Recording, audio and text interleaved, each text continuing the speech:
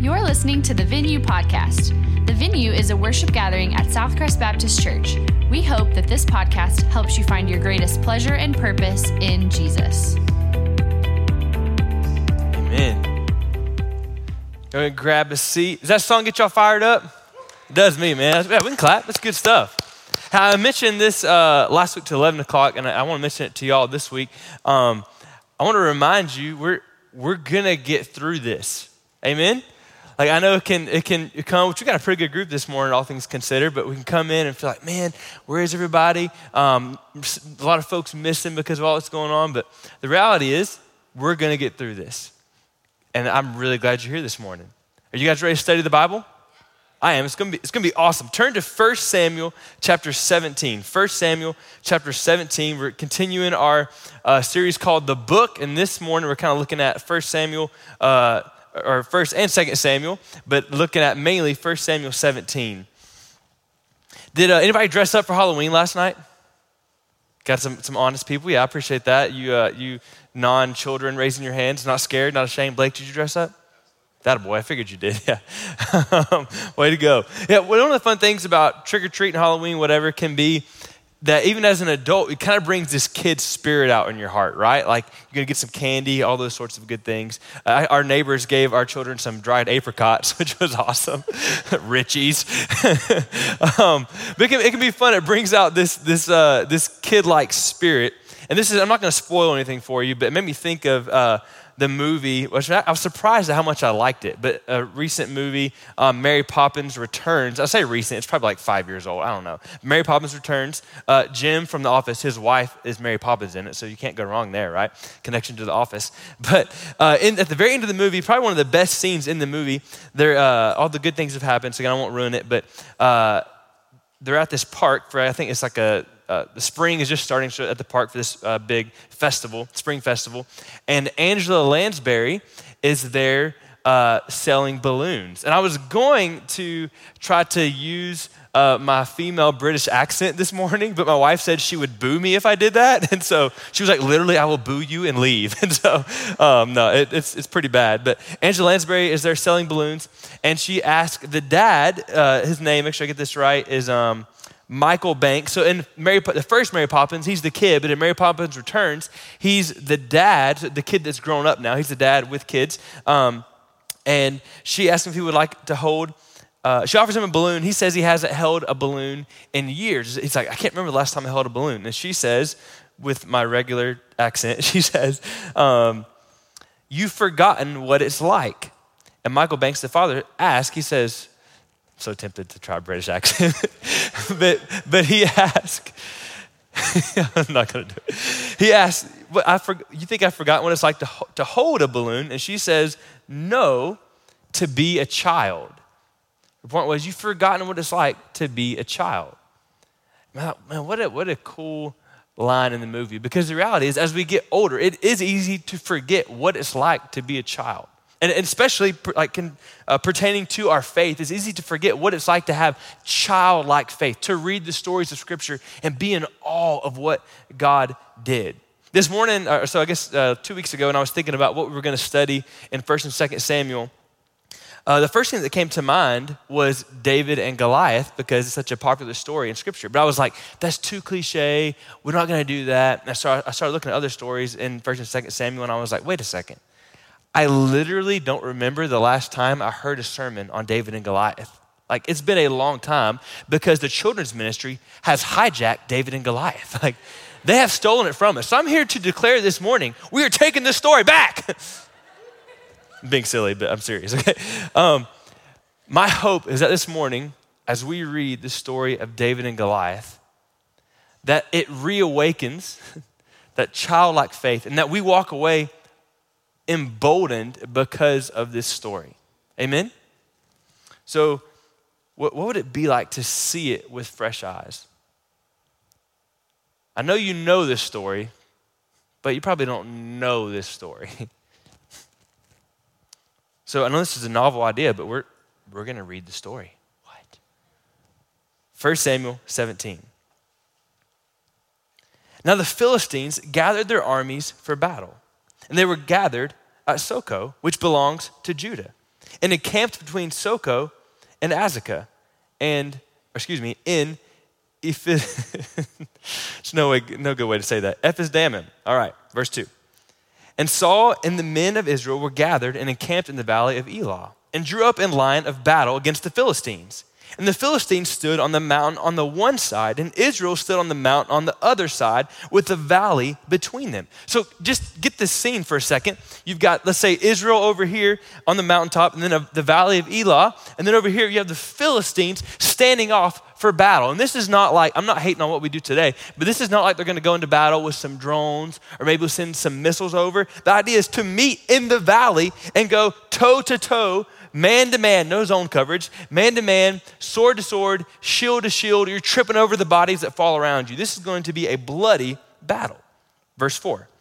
And there came out from the camp of the Philistines a champion named Goliath of Gath, whose height was 6 cubits and a span. So this dude is over 9 feet tall. So about my size, really, okay? Like, no. About 9 foot, 9 inches. 9 feet, 9 inches. He had a helmet of bronze on his head, and he was armed with a coat of mail. So what you do to get a coat of mail, you just go down to FedEx, and you're like, make me a coat of mail. It's a bad joke, sorry. Should have went with the British London lady version. Anyways, all right. Coat of mail. So it's a coat of armor made of metal, made of bronze, these bronze rings. And the weight of the coat was 5,000 shekels of bronze. So just his jacket of armor weighs about 125 pounds. That's what I weighed when I was a senior in high school, y'all. And that's this this is just his top half of armor. Verse 6. And he had bronze armor on his legs and a javelin of bronze slung between his shoulders. The shaft of a spear was like a weaver's beam, and a spear's head weighed 600 shekels of iron. So the head of a spear, the part that impales you, weighs 15 pounds itself. Just the head of the spear. It'd be hard to throw that. And his shield bearer went before him. He stood and shouted to the ranks of Israel. So this is Goliath shouting to the ranks of Israel. Why have you come out to draw up for battle? Am I not a Philistine, and are you not servants of Saul? Choose a man for yourselves and let him come down to me. If he's able to fight with me and kill me, then we will be his servants. But if I prevail against him and kill him, then you shall be our servants and serve us. And the Philistine said, I defy the ranks of Israel this day. Give me a man that we may fight together. When Saul and all Israel heard these words of the Philistine, they were dismayed and greatly afraid. Now the scene's going to shift to a small little shepherd boy. Now David was the son of an Ephrathite of Bethlehem in Judah, named Jesse, who had 8 sons. In the days of Saul, the man was already old and advanced in years. The 3 oldest sons of Jesse had followed Saul to the battle. And the names of his 3 sons who went to the battle were Eliab, the firstborn, and next to him Abinadab, and the third Shammah. David was the youngest. The 3 eldest followed Saul, but David went back and forth from Saul to feed his father's sheep at Bethlehem. For 40 days, the Philistine came forward and took his stand morning and evening. So for 40 days, the Philistines come up over here on the mountain. There's a valley in between. The Israelites are over here on the mountain. They do this 40 days, day and night. They come out, look at each other, Goliath yells all these mean things. They run and hide. No battle happens. Verse 17. Jesse said to David, his son, take for your brothers an ephah of this parched grain and these 10 loaves and carry them quickly to the camp to your brothers. Also take these 10 cheeses, this joker's like some cheese, to the commander of their 1,000. See if your brothers are well and bring some token from them. Now Saul and they and all the men of Israel were in the valley of Elah, fighting with the Philistines, or really standing there scared. And David arose early in the morning and left the sheep with the keeper and took the provisions and went, as Jesse had commanded him. And he came to the encampment as the host was going out to the battle line, shouting the war cry. And Israel and the Philistines drew up for battle, army against army. And David left the things in charge of the keeper of the baggage and ran to the ranks and went and greeted his brothers. As he talked with them, behold, the champion, by the way, champion. So Goliath isn't just tall. It's not just like, man, he's tall, he must win a lot. No, he's tall and he's won a lot of battles. He's a champion. The Philistine of Gath, Goliath by name, came up out of the ranks of the Philistines and spoke the same words as before. So again, bring me a man, I'll kill him, you can be slaves to us. All the men of Israel, when they saw the man, fled from him and were much afraid. And the men of Israel said, have you seen this man who has come up? Surely he has come to defy Israel. And the king will enrich the man who kills him with great riches and will give him his daughter and make his father's house free in Israel. And David said to the men who stood by him, hey, what shall be done for the man who kills this Philistine and takes away the reproach from Israel? Listen to this is crazy. For who is this uncircumcised Philistine that he should defy the armies of the living God? Man, so all of a sudden, you can imagine that's a bold moment. So if the Israelites are over here, they're all scared, like, oh man, have you seen that guy? He's crazy. And David's like, hold on, wait a second. Like, who does he think he is? And you can imagine all the other soldiers like, who do you think he is? Just look at him. Like, would you look at that? Look at him. He's huge. And David's like, nah, last time I checked, our God is a living God. Who does he think he is to defy our God? Last time I checked, God said he was our king and that he would conquer the people before us if we trust him. Who does this guy think he is? Verse 27, the people answered him in the same way. So shall it be done to the man who kills him. Now this is interesting. You know, typically siblings, they don't get along. And if one starts to be brave, the other one begins to doubt them, right? Verse 28. Now Eliab, his eldest brother, heard when he spoke to the men. And Eliab's anger was kindled against David. And he said, why have you come down? And with whom have you left those few sheep in the wilderness? That's a dig at David, right? David, you're a little shepherd boy, and you don't have that many sheep anyways, bro. Like, your flock is small, dog. Like, he's making fun of him. I know your presumption and the evil of your heart. You've just come down to see the battle. That's all you care about. And David said, well, what have I done now? Was it not but a word? And he turned away, so he ignores his brother, and from him toward another and spoke in the same way. And the people answered him again as before. When the words that David spoke were heard, they repeated them before Saul, and he sent for him. And David said to Saul, let no man's heart fail because of him. Your servant will go and fight with this Philistine. Again, these are bold words from David. Sorry, from David. Hey, don't let anybody be scared. I'm going to go fight this guy. Verse 33. Saul, the king, said to David, you are not able to go against this Philistine to fight with him, for you're just a youth, and he has been a man of war from his youth. But David said to Saul, your servant used to keep sheep for his father. And when there came a lion or a bear and took a lamb from the flock, I went after him and struck him and delivered it out of his mouth. And if he arose against me, I caught him by his beard and struck him and killed him. David is not just a little shepherd boy. Your servant has struck down both lions and bears, and this uncircumcised Philistine shall be like one of them, for he has defied the armies of the living God. And David said, the Lord who delivered me from the paw of the lion and from the paw of the bear will deliver me from the hand of this Philistine. So David is trusting God with his future because he's seen how God has been faithful in his past, right? He's like, God's been faithful to me. These seem like small little battles, fighting a bear, fighting a lion, which is pretty epic. But God handled that. He's going to handle my future. So Saul says, hey, go and the Lord be with you. Like, Lord bless you. Like, good luck, bro.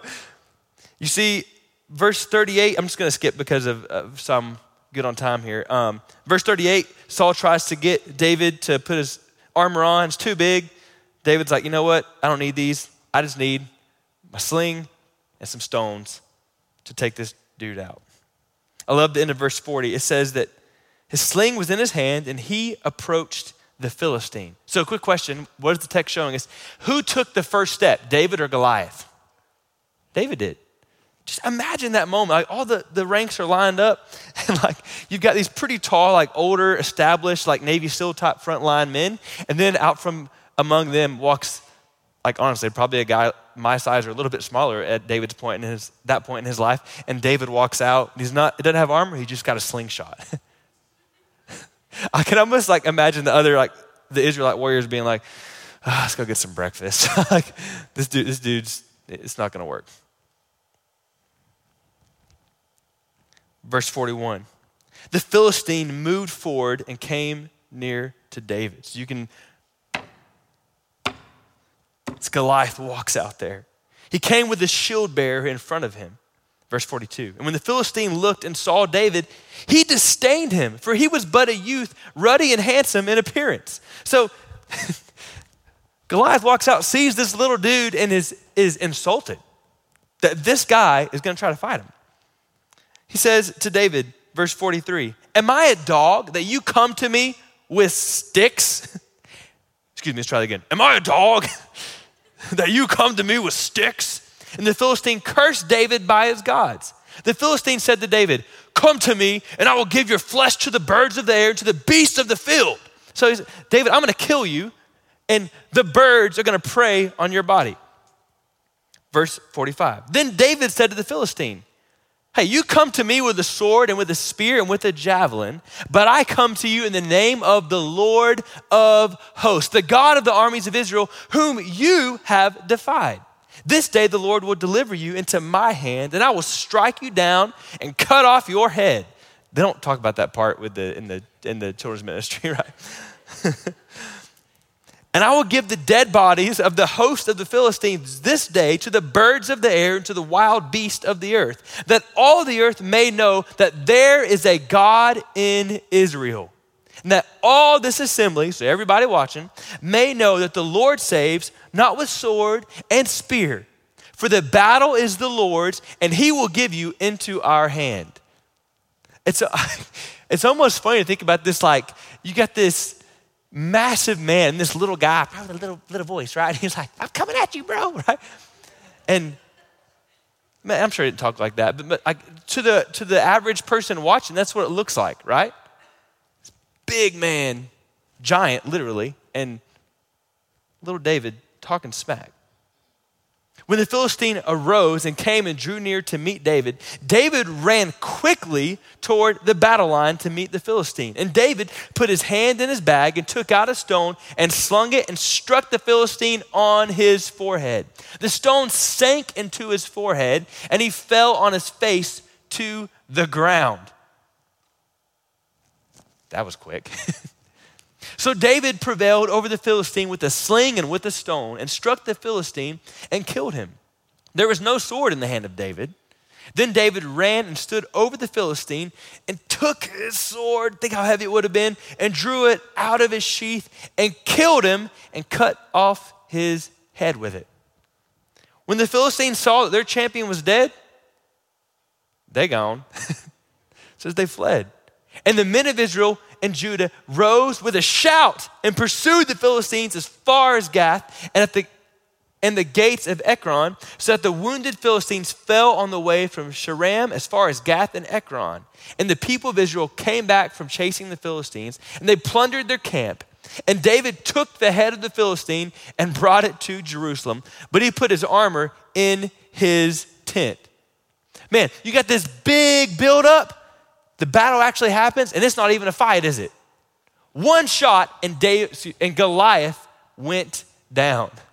You can imagine, like, of course they shouted and went and chased the Philistines, but I can imagine when it was over, they were like, man, I wish he would have showed up sooner, bro. Like, we've been out here 40 days doing nothing. One sling, one stone that he had to use took this guy out. Now here's the reality. I believe this story is powerful enough, epic enough. We could just pray right here, close our Bibles, and we could be done. But we're not going to do that. Sorry, let you down there. Because there's three things we must not miss. I want us to see here. Here's the first. You don't need a position to be used by God. You need a passion for God's glory. You don't need a position to be used by God. You need a passion for God's glory. Not a position, but a passion for God's glory. So this is what we call the difference in positional leadership and functional leadership. So at least in the eyes of Israel, who was the king? Saul. Yeah, that's not a trick question. Like, that's why David went to his tent, why they looked like Saul. I know David had been anointed for sure, but positionally speaking, at least to the people in front of them, Saul was the king. But who was really the leader in this moment? David, right? For sure. Like, David got the job done. David helped the people move forward. That's what leaders do, right? Help people get unstuck. David didn't need a position, and technically he didn't have a position, but did he have a passion for God's glory? Absolutely. Listen, you don't need a label to be a leader. Some of you are waiting to step up and be a leader in God's kingdom and do different things in the church, and the reality is you're waiting for a position or a label, and you don't need that. You need a passion for God's glory, and God's going to use you. Amen? I'll say it this way. God can use whoever he wants to accomplish whatever he wants, whenever he wants. This was the most unlikely hero, and God used him. See, God delights in using unqualified, ill-equipped people to do the unthinkable. Why is that? Why does God delight in using unqualified, ill-equipped people to do the unthinkable? Because it shows how amazing he is, right? When God uses the little shepherd boy who honestly was a pretty bad dude, like killed a bear in line. It's not bad resume, but when God can use a little shepherd boy to take down a giant, it shows God's glory, God's power, God's goodness. God delights in using the unqualified, ill-equipped person. So don't underestimate how God can use little people who know they have a big God. Don't underestimate how God can use little people who know they have a big God. This is not an excuse to put off preparation, but it's a perspective to put off excuses. So this is not like, sweet, God wants to use the unqualified and ill-equipped. I'm not going to do anything and just see what God does. No. Knowing that God can use anyone, people who have a passion for his glory, regardless of their position, that should help you put off excuses to say, man, God can use me. God can use me. So the first thing we saw was you don't need a position to be used by God. You need a passion for God's glory. Here's our second one. Giant slayers aren't self-confident. They are God-confident. Giant slayers aren't self-confident. They are God-confident.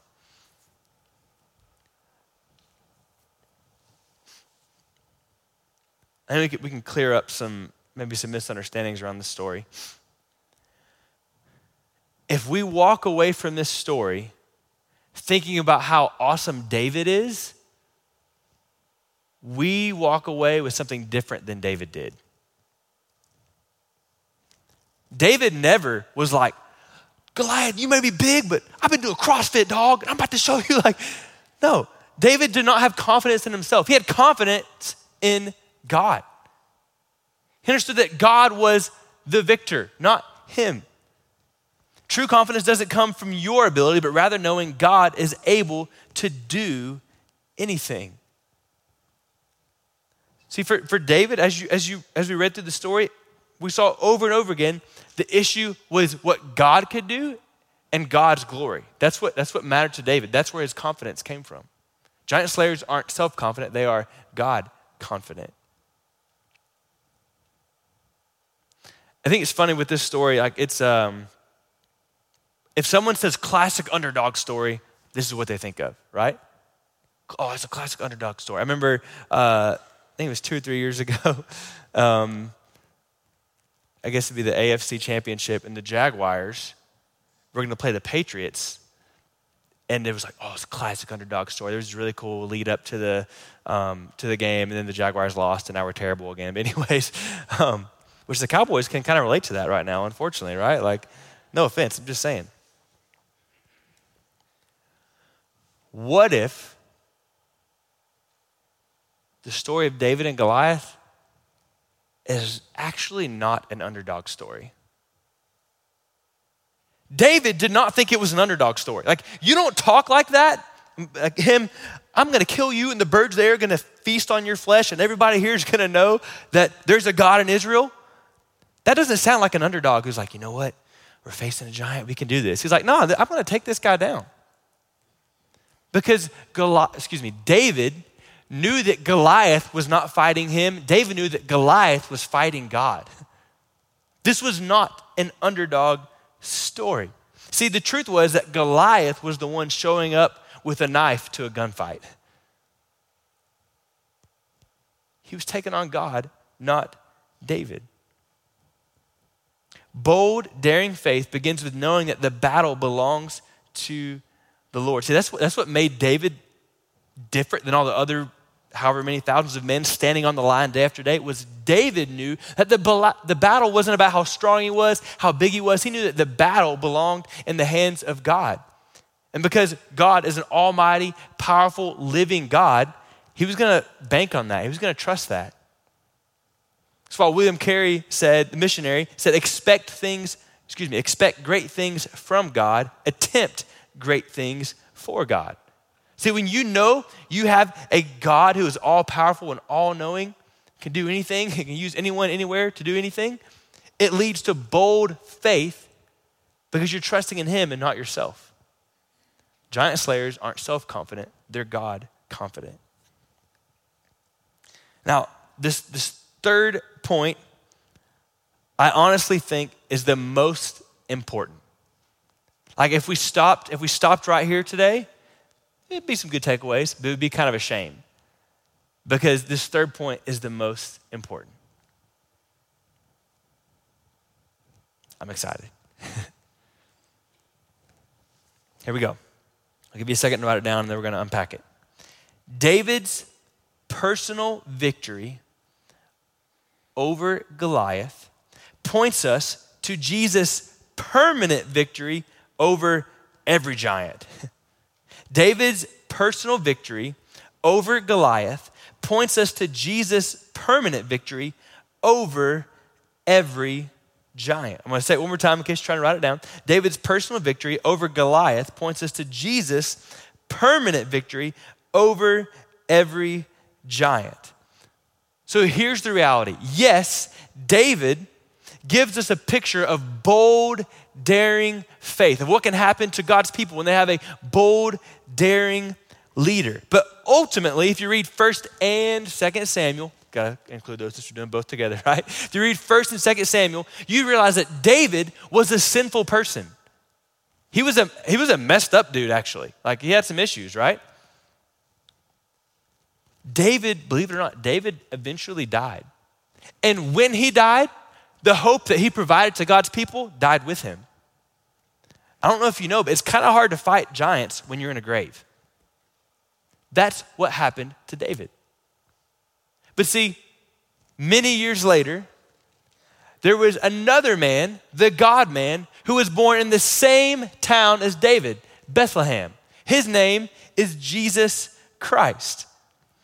And he would go on to fight the greatest three-headed giant ever to exist: Satan, sin, and the grave. And Jesus, he didn't pick up a sword. He didn't pick up a slingshot. He picked up a cross and went to fight our battle and pay the price for our sins. The reality is we have all been frozen, every human who's ever existed, frozen in fear and frozen in sin, not able to fight the enemy, Satan, not even able to fight the enemy within of sin. But Jesus, like David, was willing to come and fight the battle for us. Amen? It appeared the enemy had won as Jesus lay in the grave, that Jesus was just another fatality of the ancient war between Satan and God and the people of God. But then Jesus, to the shock of all but heaven, 3 days later, Jesus got up. And he had defeated not just a giant, he had defeated the greatest giant the world has ever known, the three-headed monster of Satan, sin, and the grave. And when he came out of that grave, that three-headed monster went falling down to the ground. He is defeated.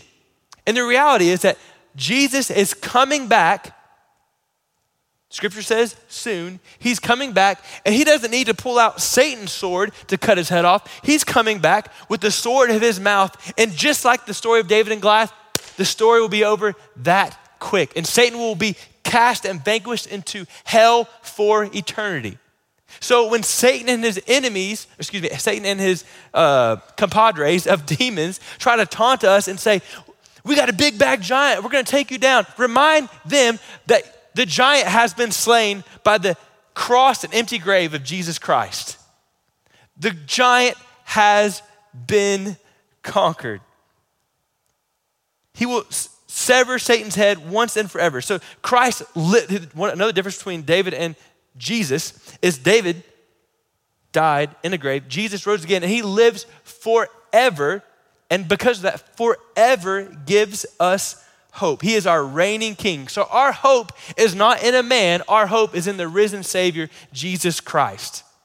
This is one reason, by the way, regardless of what happens Tuesday, I refuse to be depressed about it. I refuse to be like, oh man, I don't care who's elected. I do care, but my Savior is, and my King is Jesus. And he never loses. Amen? So we don't need to, oh man, I got a king. He's not going anywhere. Amen. Listen to this. David's victory brought him riches. Remember? What happens to the man who kills this king? Oh, you're going to get the king's, kills this Goliath. You're going to get the king's daughter. You're going to get all these riches. David got riches in his victory. Jesus' victory brings us riches of grace and mercy and hope and peace with God and relationship with God, eternal life in heaven. Jesus' victory brings us riches. I want to say this. If Jesus can take down that giant, three-headed monster of Satan, sin, and the grave, if he can take down that giant, he can take down any giant.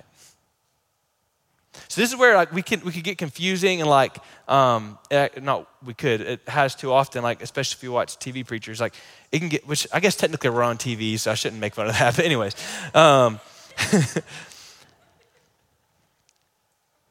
This story is not about, you know what, you take up those stones of faith and you conquer that giant of anxiety, you conquer that giant of depression. The reality is we miss a lot when we throw stones.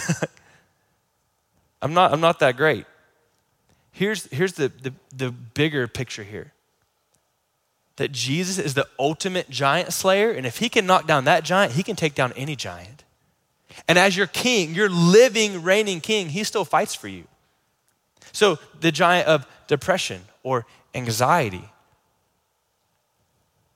or temptation, the giant of hopelessness, the giant of despair, the giant of not knowing your future, whatever giant it is, Jesus says, hey, I took down the greatest giant you've ever faced. I can handle those.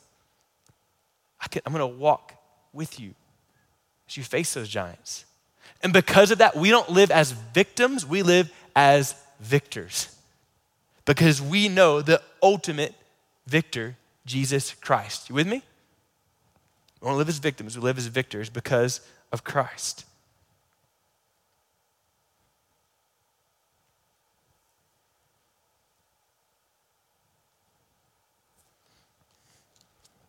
Haddon, our 2-year-old son, who did not really get to trick or treat last night because he was being terrible.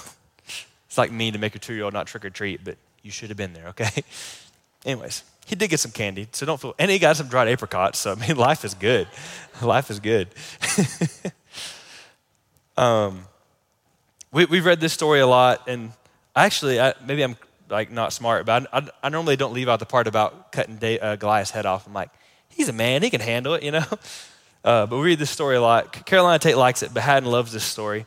And so what's happened is he often wants me or someone else to be a giant. He says monster. He kind of uses those interchangeably, but he likes the word monster as well.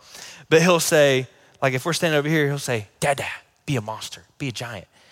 And he wants to play David and Goliath because as soon as we do, he'll start to run around, and he's like Jackie Chan, David, because he's like, hi-ya! And I'm like, did David say hi-ya? Like, I don't remember reading that in the scripture, but he always like, hi-ya! And what's funny is normally I'll like, oh, you got me, and I'll fall down, and it's all good, and he's the giant slayer, he's the victor, he's David. We reenact the story.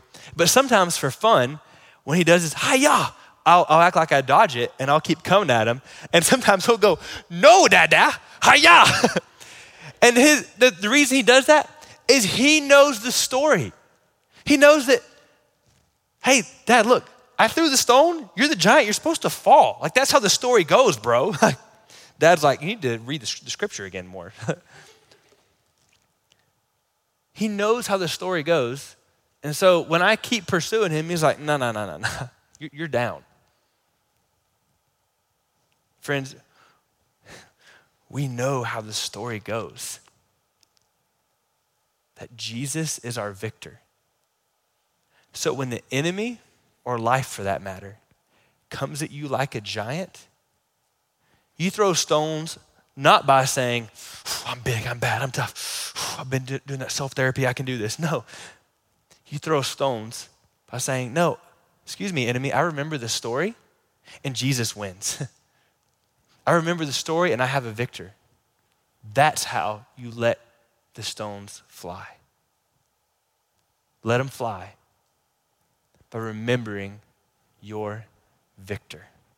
Amen? We're going to sing a song of response, but I just want to say, after the service, if you would like some prayer, like to talk with someone about maybe some giants that you feel like you are facing, you'd like to talk with someone about what it means to trust Jesus as your Savior,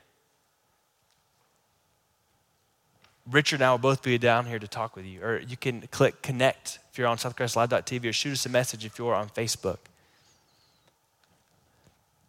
I should mention, I feel like I maybe haven't been clear here yet, but the rest of the story, the whole story is that what Romans says, we were all sinners, but while we were still sinners, Christ died for us. So in spite of our sin, in spite of our rebellion against God, Jesus, God the Son, came, as David mentioned earlier, lived the perfect life, died the death that we deserve, and rose again 3 days later. And in so doing, conquered that giant. Because of that, we can have a relationship with him. So if you're watching online or in the room, simply you respond to that by turning from your sin and turning to Jesus, saying, Jesus, I'm going to place my faith and hope and trust in you as the victor. I can't save myself. You are the victor. I'm going to trust in you. I want you to be the king, the Lord of my life. I'll follow you. So if you make that decision, again, if you're online, click connect, shoot us a message. We'd love to talk with you about that. If you're here in the room, Richard and I, after the service, would love to pray with you and see what God's doing. What a cool story to hear that you've been brought from death to life by the salvation of Jesus. I'm going to pray for us, and then we're going to sing a song of response. It talks about how great our God really is.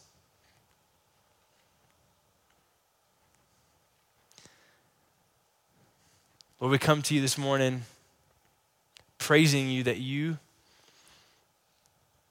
are big enough that you can use little people.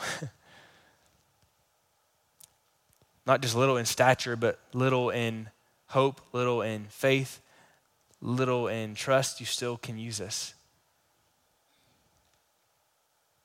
Thank you that you delight in using unqualified, ill-equipped people to show off how amazing you are. And God,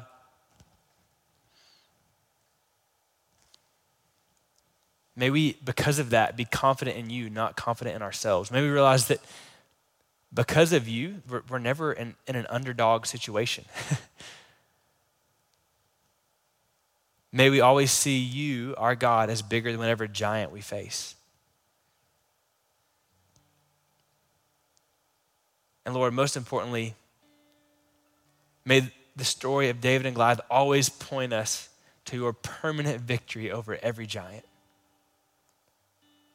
Namely, the cross and the empty grave. Lord, when the enemy attacks us and threatens us, may we remind ourselves of the rest of the story. The hope that we have in you. Because of that, God, may we live bold, courageous, daring lives for you and for your glory. Lord, I pray as we sing this song, we would just rejoice in the beautiful truth of how great you really are. We love you. If you were encouraged by today's message, subscribe and rate us wherever you stream your podcasts. To learn more about the venue at Southcrest, visit us online at southcrest.org or on Facebook and Instagram by searching for Southcrest Baptist Church.